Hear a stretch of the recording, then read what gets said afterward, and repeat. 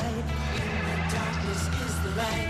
Out of the shadows of my life. In the darkness is the light.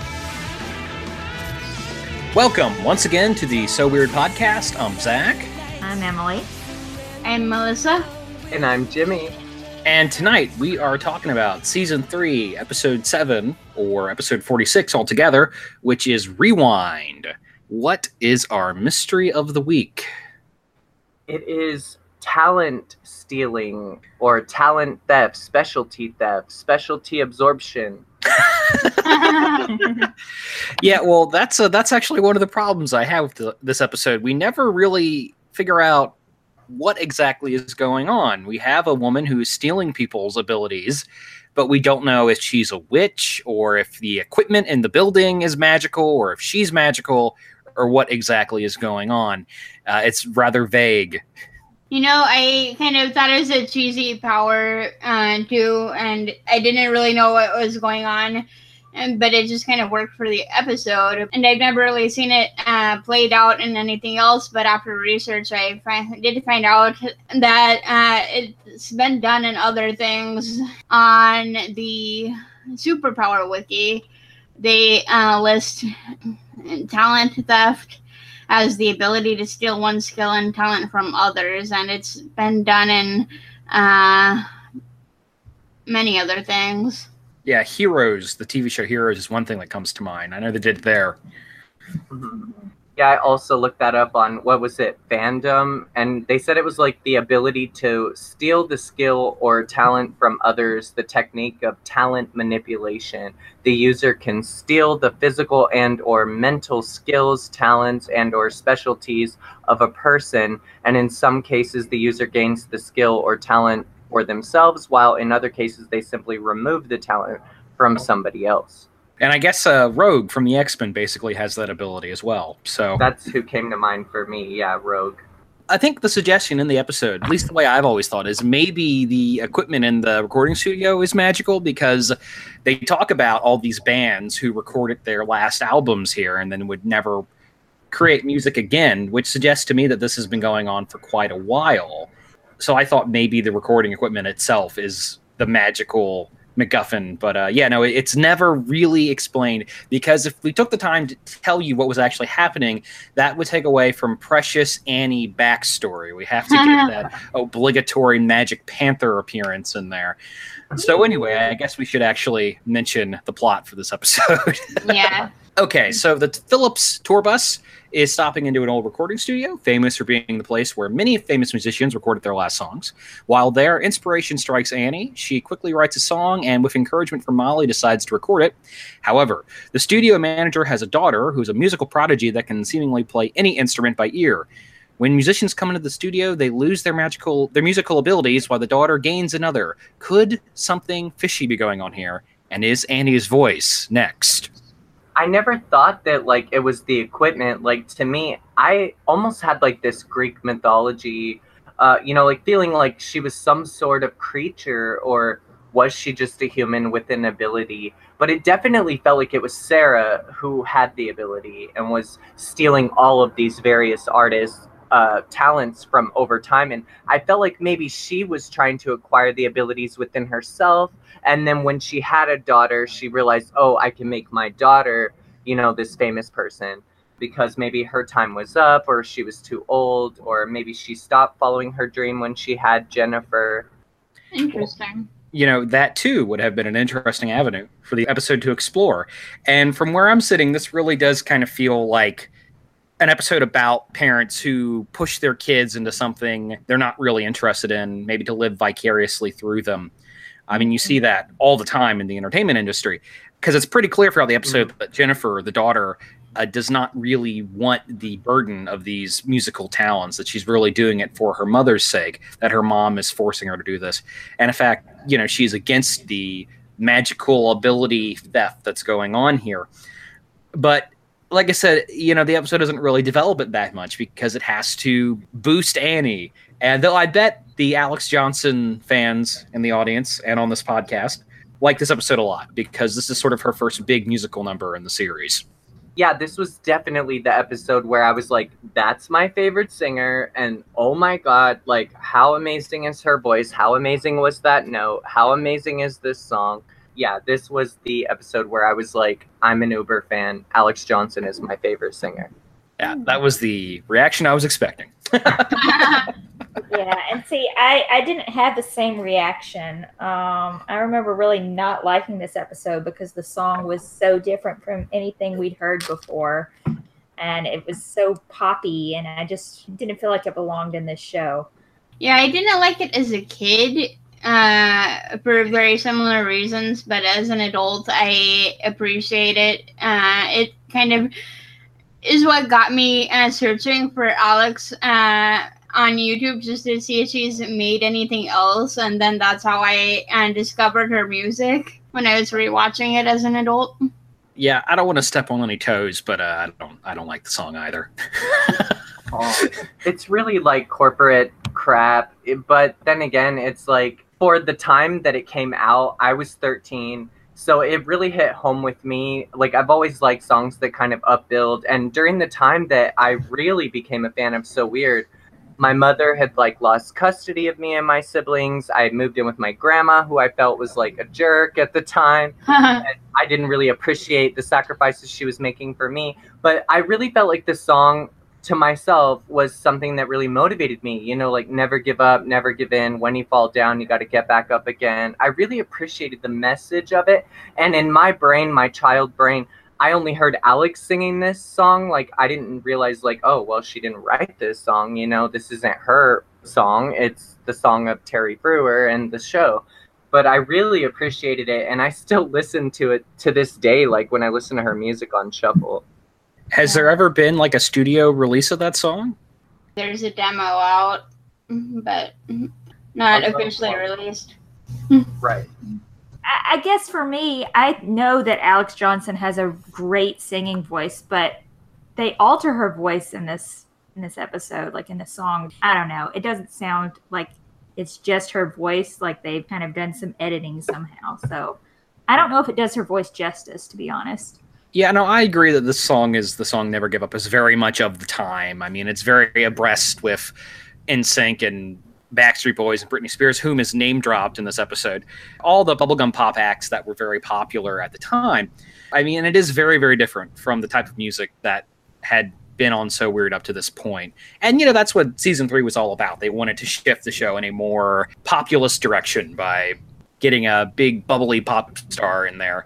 And, you know, I think it's just something the fandom is divided on and will always be divided on. Yeah, and Alex has actually mentioned that she was offered a record deal during this time period where they pretty much wanted her to be that bubblegum pop artist, and she didn't sign the record deal. She wanted to have creative control. And, you know, they kind of moved in a different direction, and they signed Hilary Duff. And Hilary Duff was kind of the big artist that came from this time period. But Alex was the first one who they wanted to blow up, you know, in that bubblegum pop era. It's funny because when I was watching this episode and she was singing, I was thinking she looks a lot like Hilary Duff in some angles.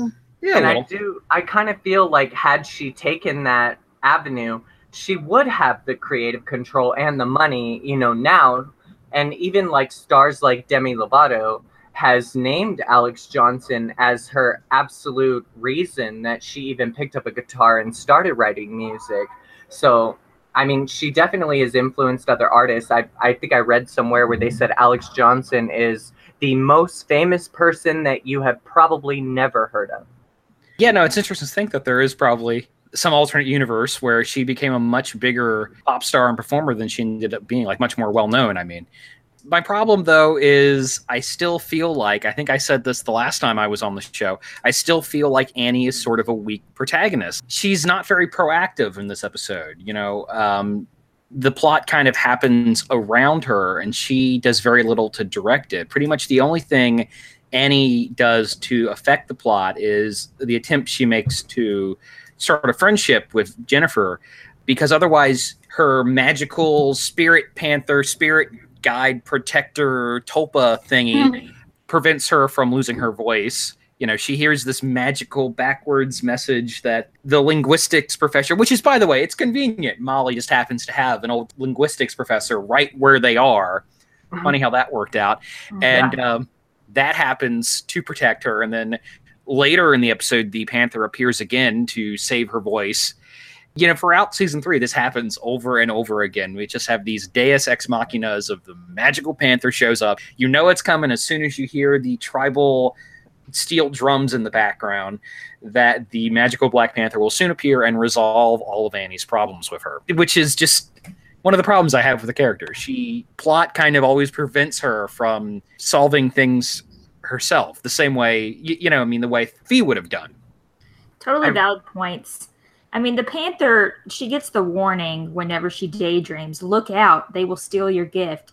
But she doesn't look out. They steal her gift, and then the Panther has to save her anyway. So, well, in her defense, she was tricked. Sarah did, I don't know how she managed to get the backing vocals or the vocals of Molly to be perfect, because Annie was warned by Carrie, don't record anything without us. And she did try to protect herself by saying, I want to wait for everyone to get here before I record. But Sarah had used Molly's voice from the previous recording, the first take, and tricked Annie into thinking Molly was behind the glass and tricked her into singing. So then her voice was stolen, right? Yeah. And I will say that was kind of clever, having Molly's voice recorded and played back.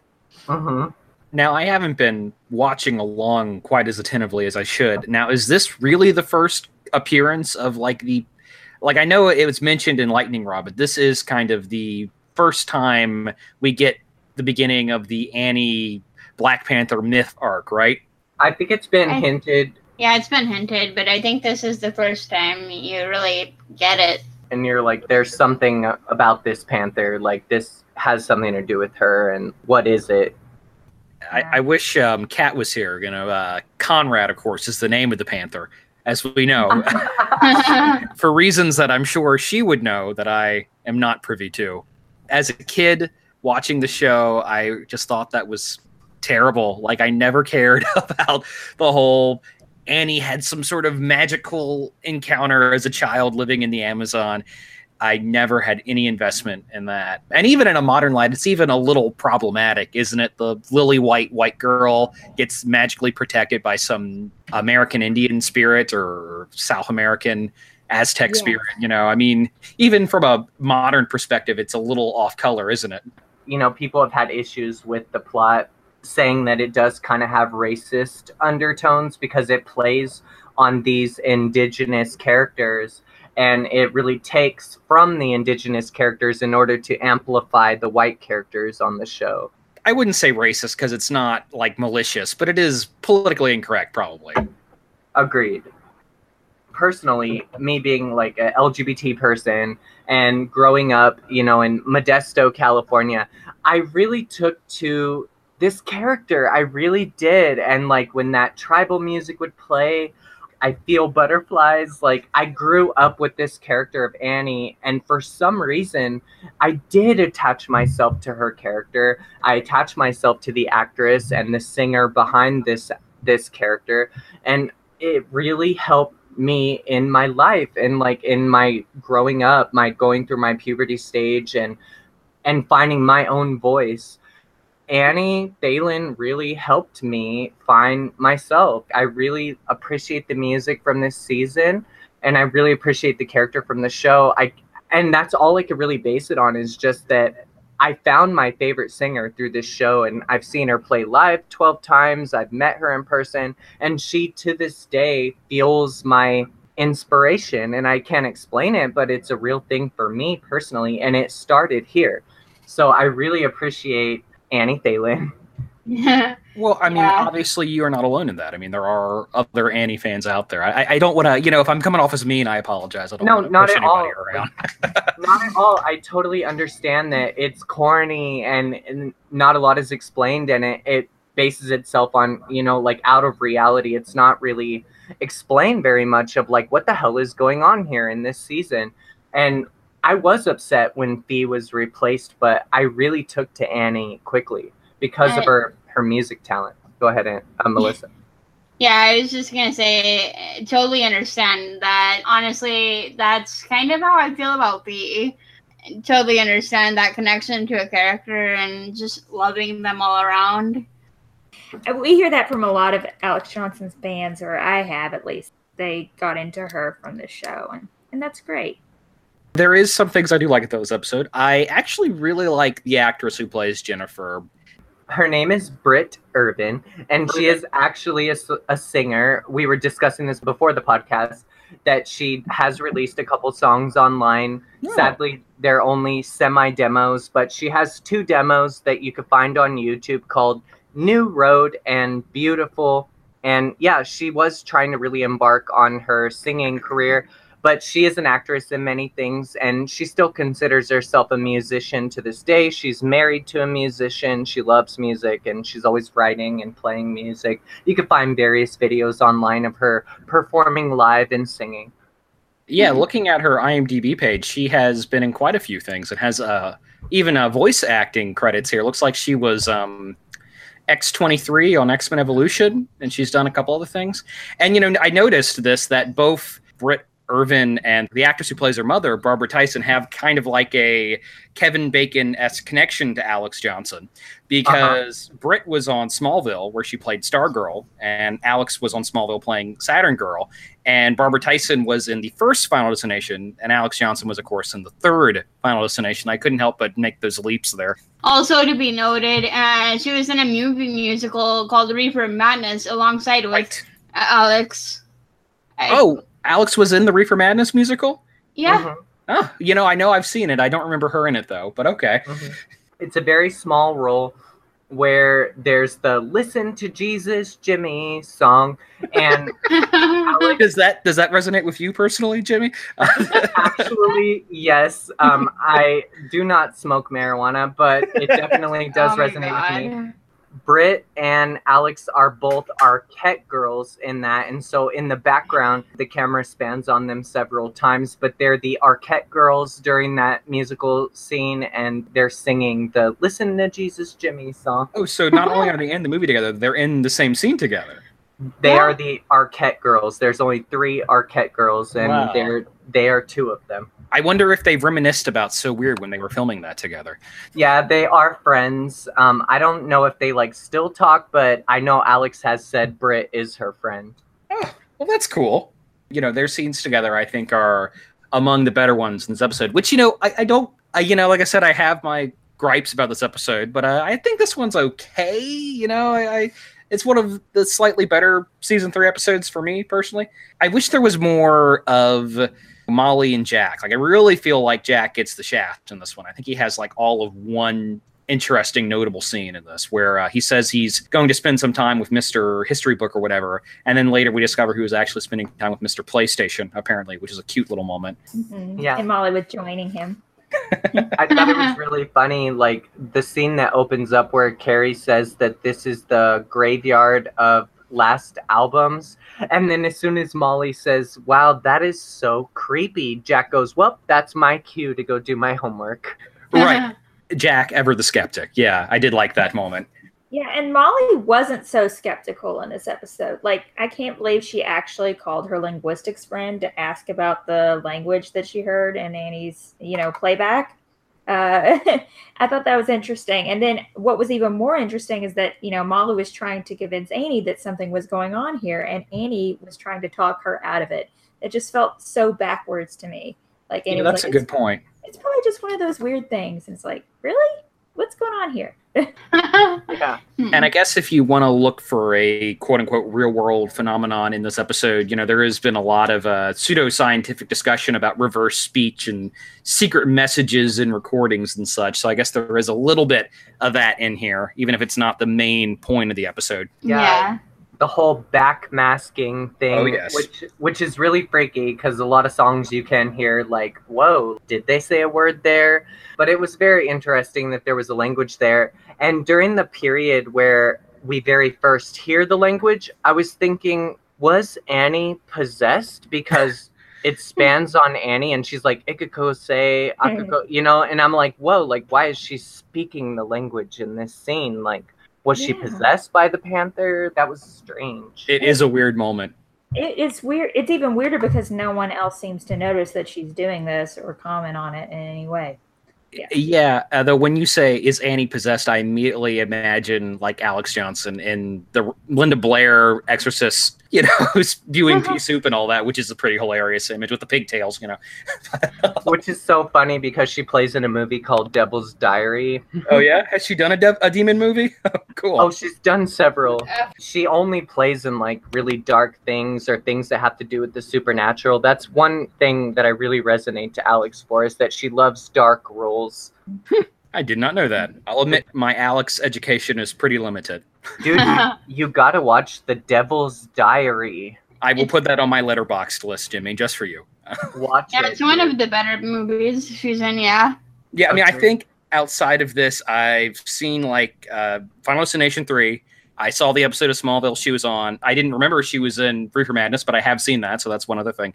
And what was that? She did some other kids show, Maid Star, Number One Star. Was that her? That was her, right? Instant Star. Instant Star. I've seen like 1 or 2 episodes of that. But outside of that, I'll admit my Alex Johnson knowledge is pretty limited.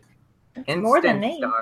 Instant Star is like her breakout role, really, because she recorded so many songs for it. And it lasted 4 seasons, and there were 5 soundtracks if you include the Greatest Hits soundtrack. But yeah, most of her fans... See, you know way come more about back. it than I do. Well, like Drake actually guest appeared in the show, so she's like worked with Drake. She went on to write music for Bruno Mars. She's written with like so many artists. That's why this article had said she was the most famous person you probably never heard of, because she's done all this background stuff that a lot of people don't really know or identify her with. Yeah, well, I mean, like those names you mentioned, Drake, Bruno Mars, these people are hugely popular. I'm learning all sorts of things tonight. Like I say, Demi Lovato had actually seen an episode of Instant Star, and she said Alex Johnson is the reason she picked up a guitar and wanted to be a singer. And thus we see Demi Lovato as a Disney star. But Alex was the beginning of Demi Lovato's career, and you could find a YouTube video of her saying this. Is Demi Canadian too? No. Born and raised in Texas. Oh, okay. Yeah, Wow. which she was just recently hospitalized for a drug overdose. So Yeah, today that came. I just read that. And Mackenzie Phillips actually tweeted about it because, of course, she's a drug and alcohol counselor. I was so sad to hear that because due to her Alex connection, I'm not a huge fan. I don't listen to her music that much. I have heard a lot of songs, but I just hope she gets well. And like, we're sending you love, Demi Lovato, definitely. So does anybody have any other thoughts about Rewind specifically? I thought it was strange that Jennifer says, well, she's not that great. She's no Britney. And I just like, I roll on that part every time I hear it because I'm like, Alex could sing Britney into the grave. But Yes. And there's so much controversy about Britney Spears and whether or not she lip syncs. It was pretty funny. I thought the same thing. Like, I was there. I remember that Britney was quite a contested talent in the day. So it was funny. They threw that out as the example. she should have said Christina.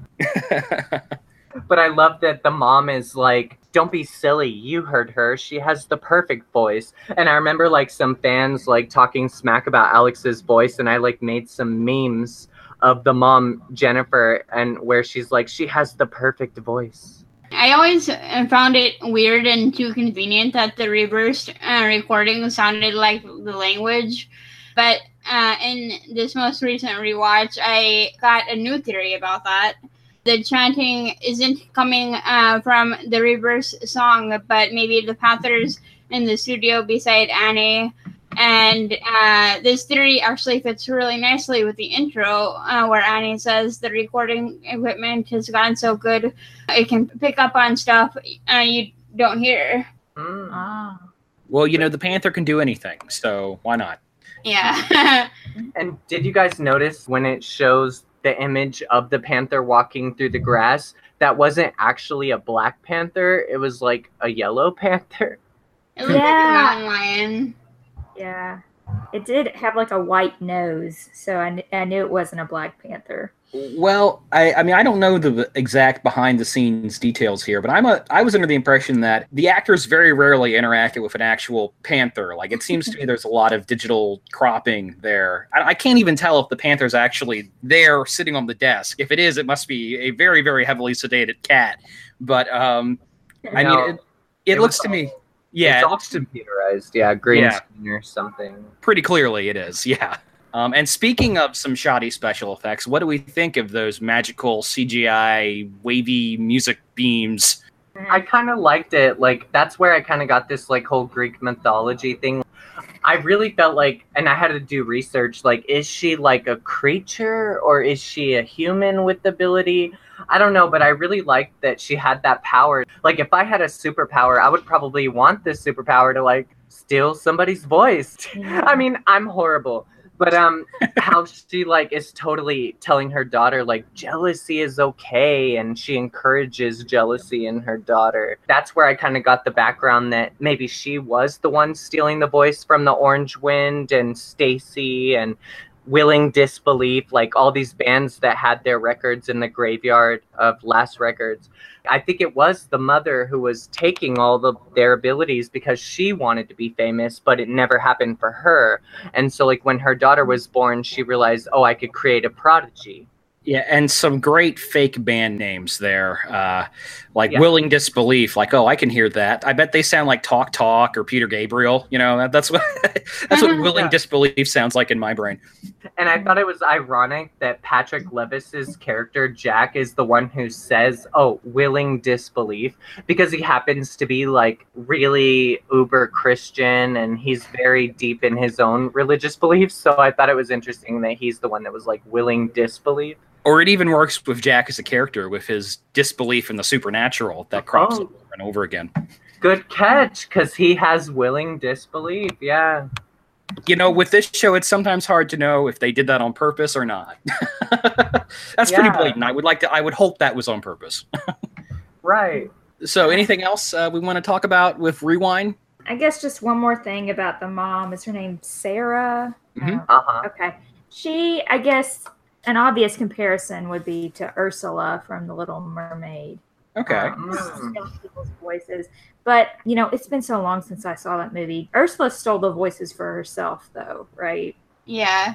Mm-hmm. Doesn't she, like, keep them somewhere? Oh, there's, like, some magical... I have not seen this movie in years either, but I seem to recall her putting the voice into something. Or am I mixing this up with some other cartoon? I think she put it into a shell, and the shell was on a necklace, and that's where she kept the voice. And then when the necklace broke, that's when the voice was able to go back into Ariel. Right. See, I knew it was something like that. Thank you for backing me up there. Oh, yeah. And that makes me think. Okay, so at the end of the episode, you know, after the Panther like starts up the recording again, I don't know. I guess I'm a little confused. Does the Panther give Annie back her voice? Because she starts singing, right? Like everything's normal, but then Jennifer like points her hand over and starts giving her all her like talent back. It was a little confusing. Well, I wrote in my notes that the Panther protected Annie and made it to where Sarah wasn't able to steal all of her voice. Okay. And that's why she like, I mean, I don't know. That's just my theory. Because, of course, she did start singing before Jennifer gave her back all of her talent. I like that theory. Yeah. It makes it make a lot more sense. Mm-hmm. Yeah, I guess, although she was going, my voice, and like talking, like she'd actually lost her speaking voice too. Yeah, again, it's vague, isn't it? Like there's not a lot of explanation for what the hell is happening in this episode. Yeah. And I thought it was interesting that the chant wasn't just random. The professor actually says that the Peruvian tribe used this chant to protect their spirit from neighboring tribes trying to steal their spirit. So it wasn't just like a random chant that Ikikose, you know, it was something that the tribe actually uses as a spell to protect themselves. Yeah, that's actually something else I looked up when I was looking up the superpower of the episode, I guess. The only thing I could find is the photographs stealing souls, and that's for another podcast episode. Now, they did that too. Mm-hmm. I wish Kat was here because I know she must have thoughts if the Carrie Annie shippers out there. I know they exist. They must exist. There are shippers for every possible combination of characters on the show, even though there's like 12 people in the entire fandom somehow. But Carrie and Annie do get like a short little scene there that, and now, you know, thanks to this podcast, I now can't watch any two characters have a casual interaction on the show that could be completely meaningless without assuming someone out there watches that and think, oh, that's a crumb. That's a hint. They really love each other. I love when Annie, like, you know, she says, do you want to read my notes, Jennifer? And then the mom's like, no, Jennifer doesn't read music. It all comes naturally. And Carrie's like humming this song. And Annie like gives him this side glance, like, stop, you know? I thought that was really funny. And I also felt like, whoa, the only person who really picked up on the fact that they were stealing talent was Carrie. Yeah, that's something I really like about this episode. Why? I think it's just different. He's the one who realizes there's something weird going on first with the guitarist, and then walking into Jennifer playing the same song as the guitarist was. Yeah, I was just thinking he's come a long way from not knowing which president is on the quarter. And he's also the only one who like kind of whispers to Annie like, hey, don't record anything without us. Like, wait till we're here to record anything. And that kind of told me like, whoa, like Carrie's the only one like picking up on what's going on, you know? Which is unusual. So are we ready for ratings? Yeah, I let's am. do it. Okay. All right. I would give this one a 5 out of 10 because, you know, I really think the interaction between Jennifer and her mom is interesting. And that's the aspect of the episode that draws me in. And I wish it focused more on that because otherwise, I mean, as I said, I have a lot of other problems with how vague it is and the whole Deus Ex Machina with the Panther showing up and resolving everybody's problems at the end. I give this one a thumbs down. I don't really like the song. The plot of the episode's a little too confusing for me. I do like the relationship between Jennifer and her mom, but I think the ending is a little heavy-handed with mom saying, what else could you possibly want? And she says, I want you, I want you. It's just a little too much. So, yeah, ultimately a thumbs down for me. Yeah, I think I'd give it probably 6.5, and just because while there are some good moments, it's not really the best episode. But I do like the song, and I do like Carrie's being the one who kind of finds everything out. Yeah. And I have to like disagree with all of you. Like, I'm like, with me, this is like a 9 out of 10 episode for me because, first of all, we're starting to get the background of Annie. We're starting to learn a little more about the Peruvian trip. I love that she gave Jennifer her pendant, and I just thought that was a really beautiful moment of Jennifer being like, what a beautiful pendant, and Annie's like, why don't you have it, you know, something for you, you know, because she always wanted to travel. I just thought that was so sweet. And she then learned that from Fee. Right. Giving her the ring. Right, they say pass it on, right? Pass it on. I love that Britt Irvin really went above and beyond in this episode. I know you were saying you had a few qualms with that scene, but I love that scene, and I felt like Britt Irvin deserved like a childhood Emmy or like a Gemini Award for that role because she cried. I really believed that moment of her crying to her mother, like, I can't take this anymore. You're giving me all of this talent. I feel like it's stealing.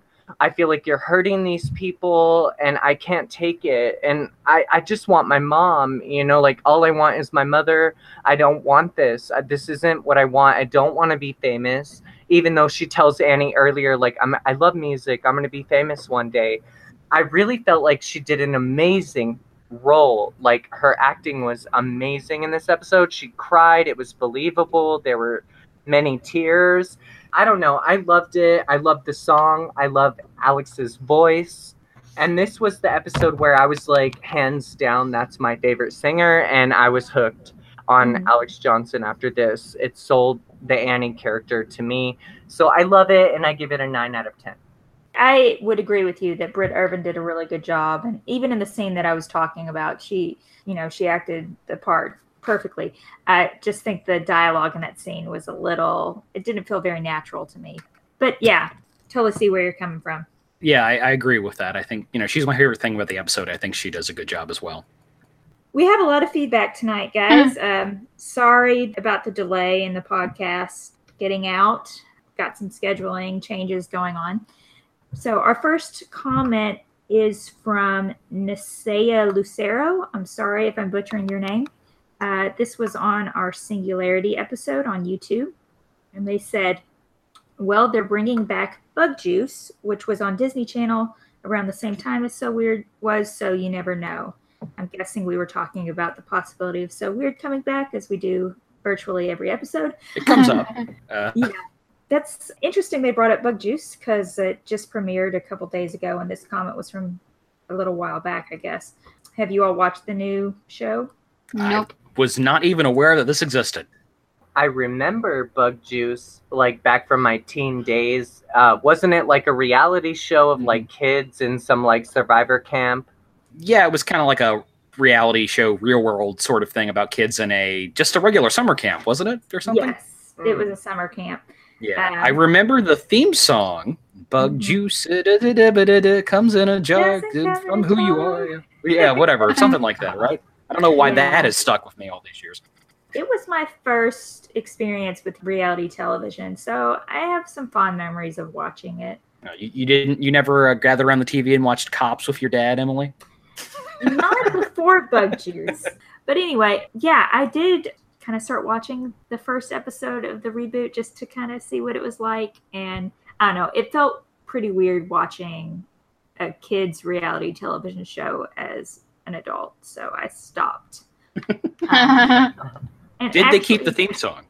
They didn't really. I mean, there's kind of references to it in the opening music. It says like real kids having fun, which is what they say in the old theme song. But apparently it's not doing very well at all, ratings wise. It's only getting like, 500,000 viewers. Yeah, I don't really imagine it doing that good in this generation. I don't know why. Well, the whole reality show thing doesn't have the novelty that it did back then. Yeah, exactly. But anyway, thank you for the comment. Sarah Elizabeth Byrne commented on our Voodoo episode, and she stated that she loved the Teen Witch reference, that it was one of her favorite movies growing up. So to find out that Robin Lively and Eric Lively were related made her so happy. She says, I don't know if you remember this or not, but there was a voodoo doll scene in Teen Witch as well. Robin's character made one of a teacher that she didn't like, and I don't remember if she wound up doing anything with it, but I know her mom and brother did. So throughout a few scenes, you see the brother kick it down the stairs, and then the teacher falls down the stairs at school, and it winds up dirty, so the mom puts it in the washer, and you see him enter a car wash with no car, just by himself. It was kind of a funny scene. So thank you so much, Sarah Elizabeth Byrne, for catching that, yes, Robin Lively, Eric Lively, and Blake Lively are all siblings, and what a great catch. Thank you so much. The Lively acting dynasty there. Yeah. I do remember Teen Witch. I don't remember that scene, but I vaguely recall the film. I remember that scene. I just saw the movie. It was a really funny scene, and she's right. There was a whole, voodoo section of the film, and that was really funny. Unbelievable, but funny. Our next comment is from the Lightning Rod episode, I believe. Yep. And this is from Moonlight Reel. I agree with everything you said.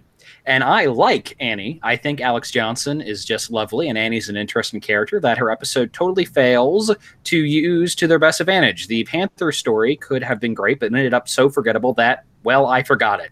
So here's my idea instead. Annie is a chosen one, like Fee, destined to protect South America from its local part of the evil. When Annie was 3, the evil tried to kill off her parents, since the evil likes to orphan anyone who might mess with its evil plans. But somehow toddler Annie, along with the local shaman types, foiled the evil and saved Annie's folks. And as part of that battle, little Annie bonded with the Panther spirit. Or alternatively, the Panther is actually a hot shapeshifter dude who will resume human form once Annie's old enough for them to get shippy, tongue sticky out emoji. Well, you know, that is some interesting fan fiction ideas you've got there, Moonlight. Especially considering the fact that the shaman was like an old chubby guy who was like a grandpa. Yeah, the first 3 is kind of interesting, but then the second one, yeah, no. I think they're thinking about Twilight. Yeah. Well, you know, I also don't think they are being entirely serious with that suggestion. Thank you for the feedback, Moonlight. Even the Annie fans have expressed some disappointment with the way that storyline played out. But we got a comment from Kobe Lucia. Again, sorry if I'm butchering your name. This is on the Mutiny episode on YouTube. I just finished rewatching this episode, and it's great. Very emotionally engaging. Ned being possessed was kind of scary, and it really was a great way to send Clue off to college. I don't know about you, but I like Carrie and Clue together, but when Carrie's by himself, he's not that interesting. The Clue-Carrie dynamic is so fun, silly, and childlike. You can tell they love each other and as brothers. What do you think of the fact that Disney tried to make Eric Von Detten into a hotshot actor? Also, did you guys know he was the voice of Sid in Toy Story? I did not know that. I did. Yeah, me too. Definitely. Yeah, I read it in some BuzzFeed article, probably. Yeah, no, I agree that the Clue-Carrie dynamic is good, and I wish we had seen more of it. And as for Disney trying to make him a quote-unquote hotshot actor, I mean, he was in this and Brink, and then that short-lived sitcom he was on, whose name I can never remember. I believe that was on ABC, so Disney might have had something to do with producing that, I guess. And Princess Diaries, which was a Disney movie. Oh, he's in that. There was another show that he was on called Dinosaur, which actually didn't do that well. It got canceled like after the first season, but he was on a show called Dinosaur. Wait. Is this not the same thing as Dinosaurs, the Jim Henson production? No. Is it the one with the the really creepy animatronic? I don't know how to. Yes, dinosaurs. Yeah. Oh, crap. Not the old like 80s show, but yeah, it had animatronic dinosaurs. It was kind of like a Jurassic Park type show. I only saw like an episode back in the day. Are you talking about Dinotopia? Maybe. I believe he was in Dinotopia. Dinotopia is a series of wonderful books, these beautifully illustrated, like coffee table style books about this secret civilization of dinosaurs on this little isolated island. And I do remember the television adaptation, though it was short-lived. I completely forgotten. My memory is not worth shit tonight. Anyway, thank you for the feedback. This comment is from Marskins on the Voodoo episode. Absolutely loved the Voodoo song by Molly. One of the best songs by Molly. And this episode was one of the best for sure of season 3. I don't really agree with those comments, but you do you. You do you. To each their own. Yeah. I do think it's one of the best of season 3. I will agree on that. I think it's one of the better season 3 songs. I'll say that much.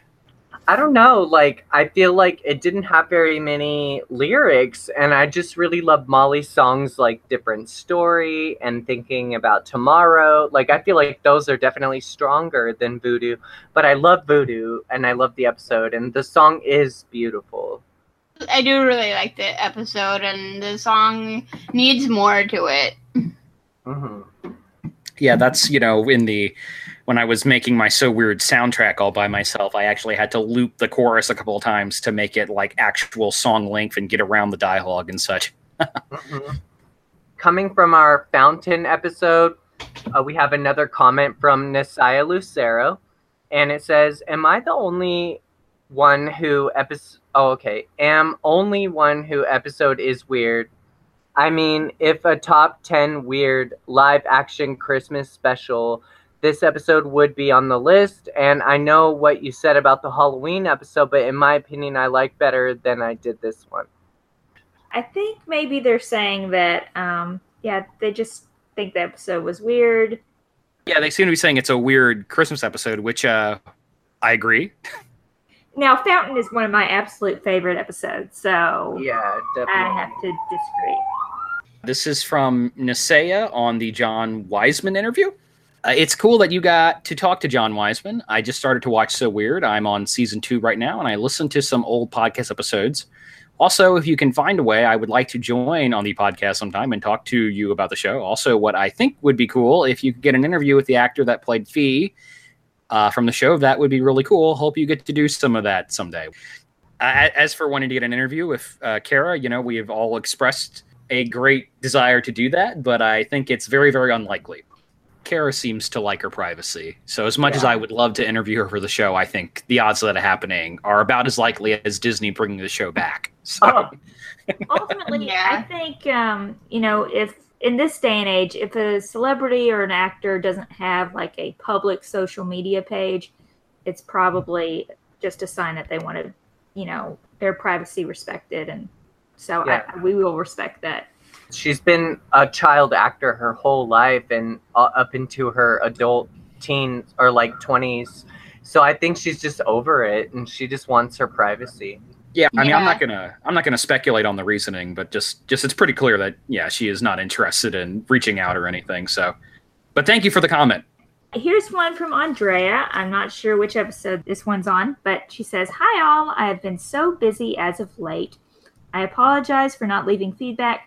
Zach, I thought it was an interesting point when you asked if the kids in the town needed an occasional dose of the Bengal Bye to maintain their personal behavior or their perfect behavior.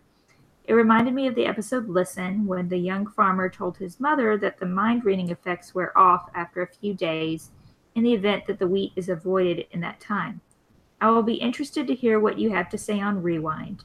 On the plus side, Never Give Up is my sister's favorite of Annie's songs, and I enjoy it too. But in hindsight, I don't feel as though that episode has much of a plot. When Annie's voice is stolen, the Panther doesn't do anything other than show up, and suddenly she is able to sing again. And then Annie was fortunate that Jennifer had conscience enough to return her voice, after which she was easily able to talk her mother out of stealing other talents to transfer to her.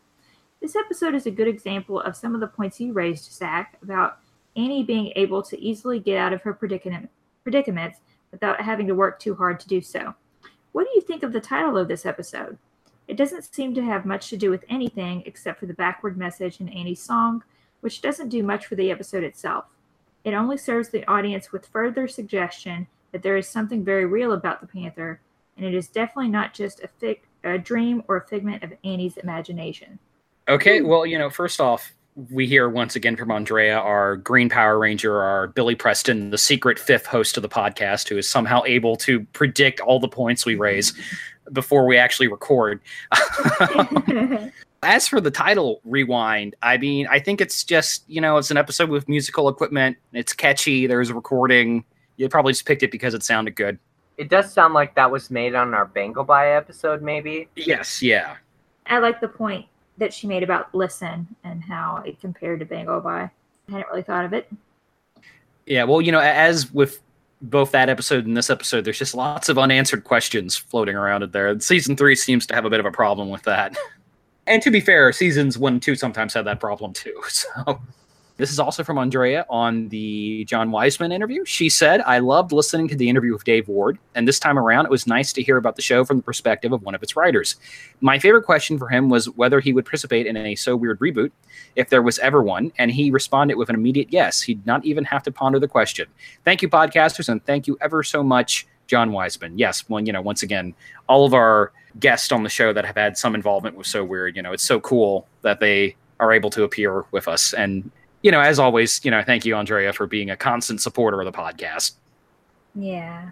And I really enjoyed being in on that interview. It was very cool to hear from him. And yeah, again, just hearing someone else involved with the show, saying how much they enjoyed being part of it was really special. Yeah, I mean, it's something we've seen twice now. And from other things we've read, people have really positive memories of So Weird. Everybody who worked on the show really loved working on it. It is, and we need to talk about that off air. But anyway, all right. Does anyone have anything else to bring up? No, I don't really have any. Is there any news in the Sotosphere that we need to discuss? Yeah, I have one. I just remembered. Buffy is coming back. Yes, Josh Whedon is desperate for people to like him again after quite a few personal and financial public disasters. And he's finally rebooting. He's both bringing back Dr. Horrible as a comic, and he's rebooting Buffy with a African-American actress in the lead. And Wow.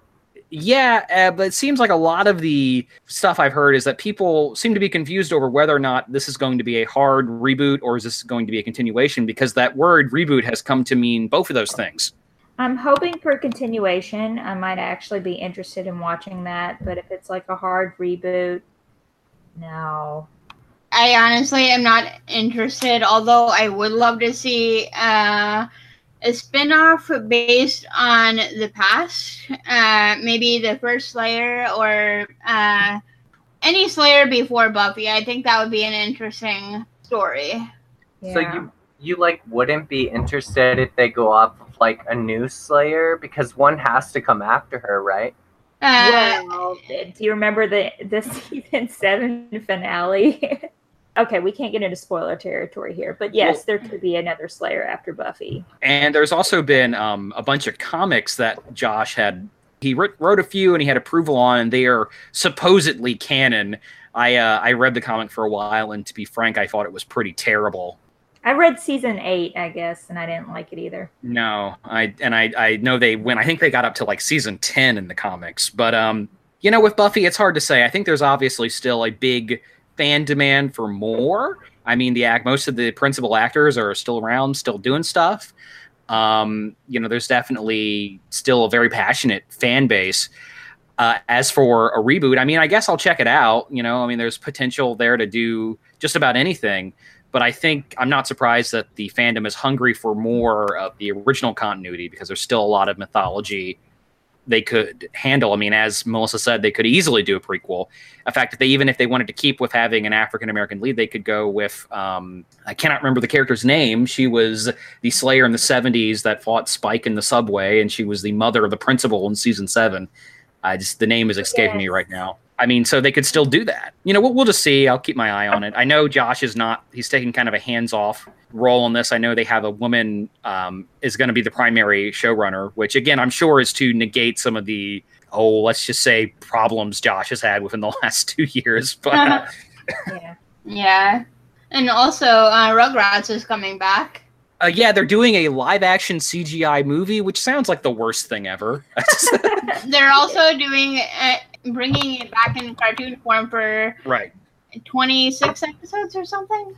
I mean, I watched Rugrats as a kid. I enjoyed it. I have not watched it recently. But just, even as somebody who ostensibly is a fan of that show, the character designs for the babies are terrifying. I mean, like, they're really, really ugly. So the prospect of that being converted into live action as a CGI thing. I mean, presumably the babies will be CGI, because I don't know about you guys, but I'm pretty sure it's pretty difficult to get a baby to like hit a cue and, get a line out there. So that just sounds like nightmare fuel to me. But yeah. I enjoyed Rugrats as a kid too. Yeah, I think most of us did. Yeah, I guess, these two news stories about reboots, it just highlights what's so frustrating for me about So Weird, because all these reboots are for shows that typically ended the way they were supposed to end, and then we have So Weird that didn't go the way it was supposed to, and it's just frustrating. And a lot of these are like 90s, early 2000s properties. Kim Possible is another one getting a reboot, and or a live action movie or something. And it is frustrating because like we're kind of at that age now, us goddamn millennials, we're all hungry for our childhood. So the nostalgia machine is allowing us to be refed the things we loved as children. And, So Weird is right in that demographic, and just it's being passed over like it always is.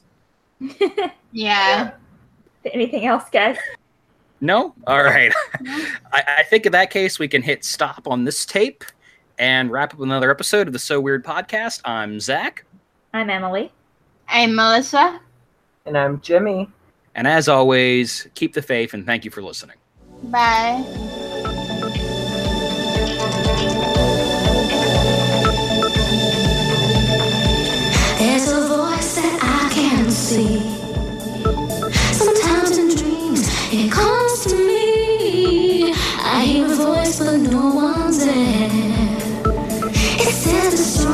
You better